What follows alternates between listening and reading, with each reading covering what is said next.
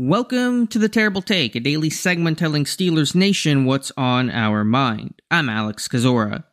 I've spoken my concern about today's game against the Houston Texans. In fact, I picked Houston to win this game. We'll see how smart that is in a couple of hours.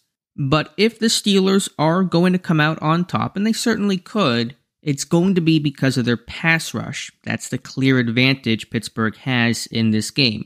A league-leading 13 sacks against a Texans O-line that is looking rough.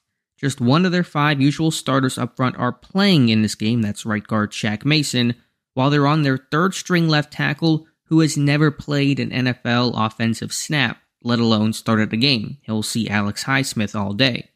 This is sort of in a way like the Cleveland Browns game in Week 2. The Texans have an arguable advantage in several areas. Their offense has looked stronger, and their play calling and scheme is impressive, probably more so than Pittsburgh, again, especially on offense.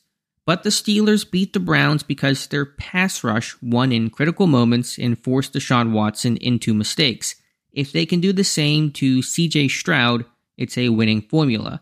I know, it's an obvious thing to highlight, but for the Steelers to extend their win streak to 3, they must dominate up front. Be sure to follow us at SteelersDepot.com and check out episodes of The Terrible Take every day at 5 p.m. Eastern Time. And check out The Terrible Podcast with myself and Dave Bryan every Monday, Wednesday, and Friday.